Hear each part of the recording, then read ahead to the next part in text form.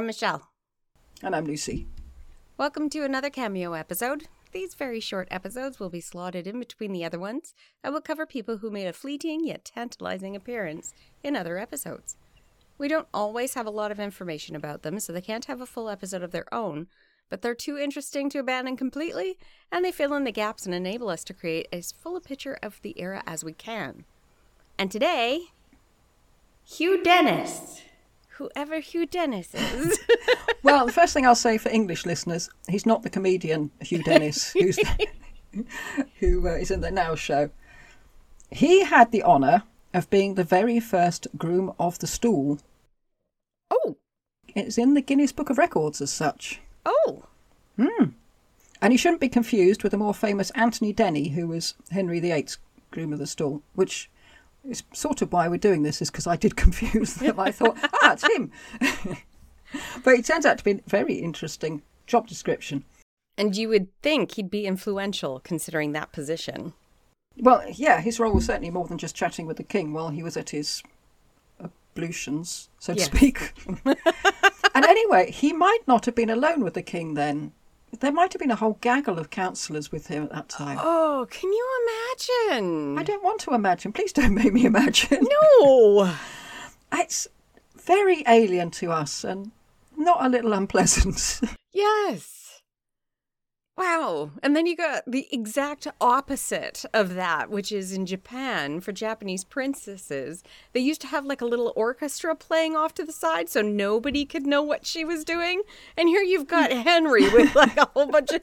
Martin Luther did the same thing. He'd be going to the bathroom and have people wander in to speak to him. What's wrong with you people? Maybe it's us. Maybe we've got too squeamish about these things. Oh, no. No, I don't think so either. But it was Denys's responsibility to monitor what the king left him and discuss it with the doctors. That's so diplomatically put. I don't know if that was what every time or just a bit dodgy. And I don't know what they did with their findings. I can't imagine Henry VIII changing his diet because... No. That's... I don't know whether Henry VII listened to advice from his physicians. We know what was required of Denys from the Book of Nurture of 1452. It's a great book, that. Which gave advice for the office of a chamberlain. Another name for what Denys did. Quote, "See the privy house for easement be fair, sweet and clean, and that the boards thereupon be covered with cloth fair and green, and the whole himself look there no board be seen. Thereon a fair cushion, the ordure no man to vex.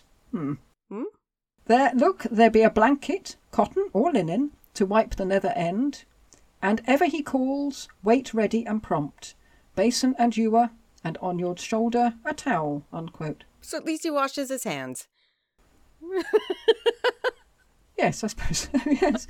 I love the way it started off rhyming with clean and green and seen, and then it lost interest in that. Vex, end, prompt and towel. But he does at least give us an idea of what Denys's role entailed. But obviously that wasn't all he did. I mean, quite a cushy number of... he only had to turn up for that. He was responsible for the bedchamber as a whole. He had to make the bed and bathe and dress the king, so he must have been a dab hand with the old aglet. Yeah. We haven't heard about aglets for a while. That and he'd be around all the money that Henry kept under his bed. Coming to that. Oh. And the bathing might consist of wiping the king down with a cloth while he sat in a dry bath lined with blankets. Because when you see pictures of people and it looks like they're sitting in a bath, there's probably no water in that bath. No. It was often you're standing in a barrel that's covered in cloth so you don't get splinters, and they basically sponge bath you. Yeah. Yeah. Or there was dry bathing, which is just vigorously wiping down the body with a linen cloth. That was dry bathing. Because we haven't gotten quite to the point in time where they think bathing is bad for you. That comes with Henry VIII's time. Henry VII, still, they would have enjoyed actual baths, soaking baths every once in a while. Because the king, of course, could afford to have people heating the water and bringing it to his chamber. Yes, that's the other thing, isn't it? Yeah, everybody else had to make do with sort of a a cold water pour over the head to rinse yourself kind of thing. But they did bathe. They're not filthy like people seem to think. No. Denys was born in Middlesex in the 1440s, the son of Maurice Denys. He married Mary Roos, which was a real step up, giving him links to the Beauchamp. I never know whether they call themselves the Beauchamp or the Beechams. Oh. We've got a place near here called Hatch Beecham, and that's Hatch Beauchamp, but it's Hatch Beecham. Oh. And they'd been the Earls of Warwick, and also to the Tiptofts, which is a slightly more dubious pedigree, Yeah, I think. I don't think you want to, scream that one off the rooftops. No. And what I found very strange was that Denys's role was not just as a personal functionary, but it was also financial. Okay. Henry VII changed the setup of the court. Yes. Whereas before there'd been two departments, the Lord Steward Department for dealing with provisioning, and the Lord Chamberlain Department, which dealt with ceremonial matters. To these Henry added the Privy Chamber, which was headed by Hugh Denys. This later got subdivided again in Henry VIII's time.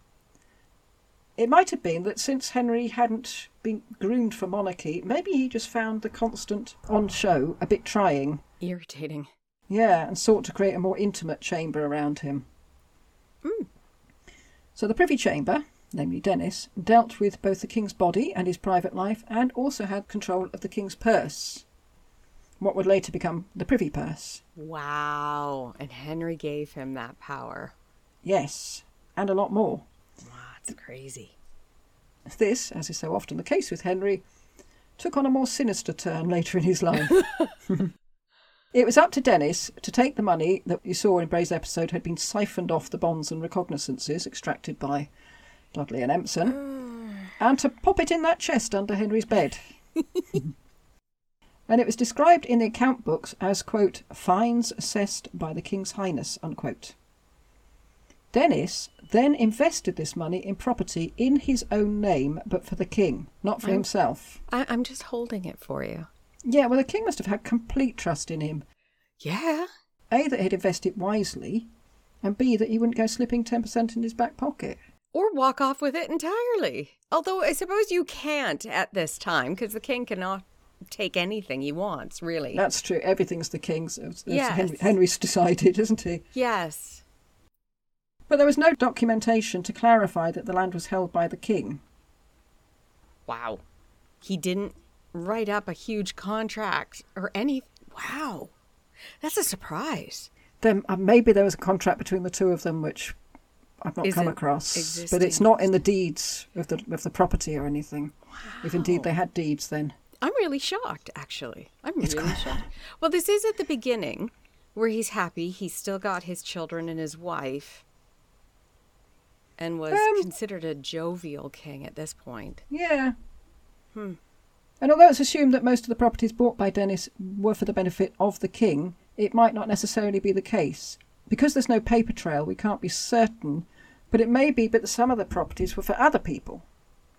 And in fact, it's thought that at least one of them may have been purchased for Edmund Dudley. Oh. Which made me wonder, why did he have to buy it in what was effectively a false name? Was it to avoid tax, or was there some reason why the owner wouldn't sell it to him? Well, I wouldn't have sold anything to Dudley. No. No. We can only guess that Denys was known to be an exceptionally honest and reliable person. Yes. Yeah, there must have been people saying, well, if you wanted this done, go to Denys. He's your man. He's utterly trustworthy. And all this shows that the coffer under Henry's bed wasn't bursting at the seams with coins, but the money was being sensibly invested in what would have been seen as the safest asset, land. Unless, of course, you were tainted, in which case you lost it all. But the king's not going to be tainted. No. And some of these properties Denys must have bought for himself, including Portpool Manor, which he bought from the de Grey family, and which must have been quite a good purchase since at this time it was beginning to be tenanted by lawyers and was soon to be known as Gray's Inn, one of the inns of court. Oh, one of the inns of court. Yeah. And I'm assuming he was buying it for himself because he bequeathed it and several other properties in his will to Sheen Priory, unless this was yet more elaborate financial wheeling and dealing that I haven't quite grasped. And his will was exceptionally complicated. It took 5 years of legal wrangling to sort it out. Wow.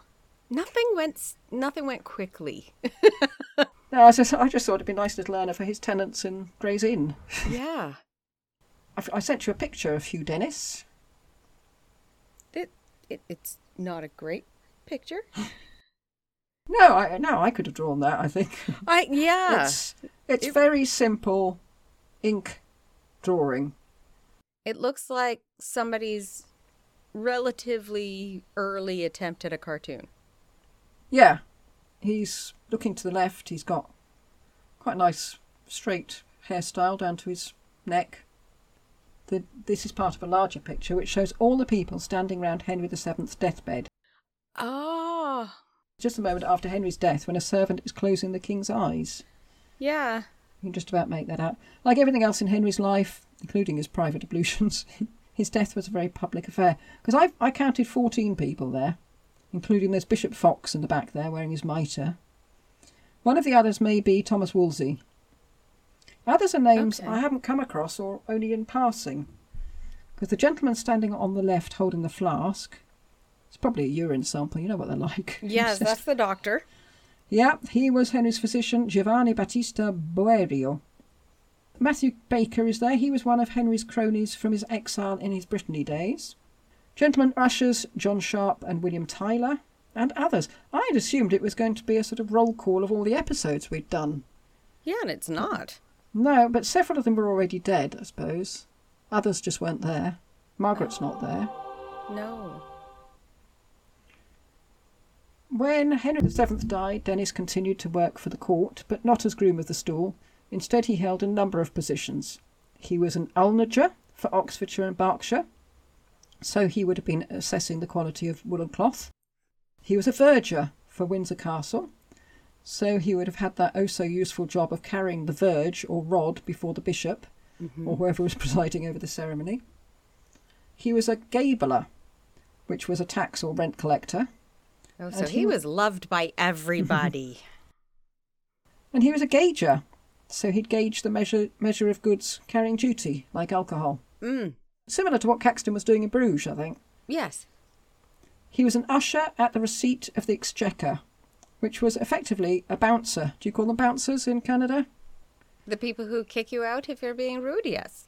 Well, that's what he effectively was. He endowed the sheriffs of the various counties in one at a time. Oh. Yeah, we only use bouncers at, like, clubs. Tells how many people can go in and then kicks you out if you're bad. Yes, they always have to walk as if they're carrying 2 buckets, don't they? Because their muscles on their arms are so big. They've been working on their lats. Yeah, I don't know what Denys was like that, but that was his job to stand at the door and tell them, no, you wait there. Wait till he's finished. But he wouldn't have had much time to enjoy these posts since Hugh Denys died on the 9th of October, 1511, just 2.5 years after Henry VII.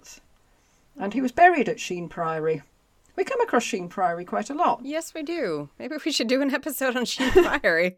Just a roll call of all the people we've spoken. Yeah, that's where Perkin ended up when he jumped out the window. And Christopher Oswick willed his money to them as well.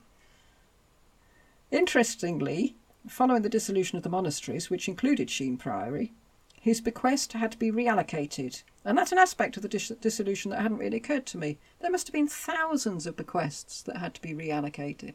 Yeah. Denys's fund was sent to Magdalen College, Cambridge, in the form of a benefaction or scholarship. And it's still available today. Really? I don't think you'd know you're receiving Denys's benefaction because it's been subsumed into a sort of general fund, but it is still there. Wow. No, you don't say, oh, I'm one of Denys's scholars. No, but I mean, the amount of money that he would have given now would be like $5 towards a scholarship. So I can see why it's been sort of grouped together with a bunch. Yes. Yeah. We don't have a huge amount of information about Denys, mainly purchase documents for properties. But what we do have shows how very different a man's career could be at that time. He wiped the royal bottom and he invested the royal money, and I think that's quite strange. Yes, that's very strange. It is. So that's him. Interesting. Weird. It wasn't the direction I was expecting it to go in when I started researching him. No. I don't know what I was. I thought we can't really do half an hour just on him dealing with what he had to deal with. Yes. But I wasn't expecting him to be investing.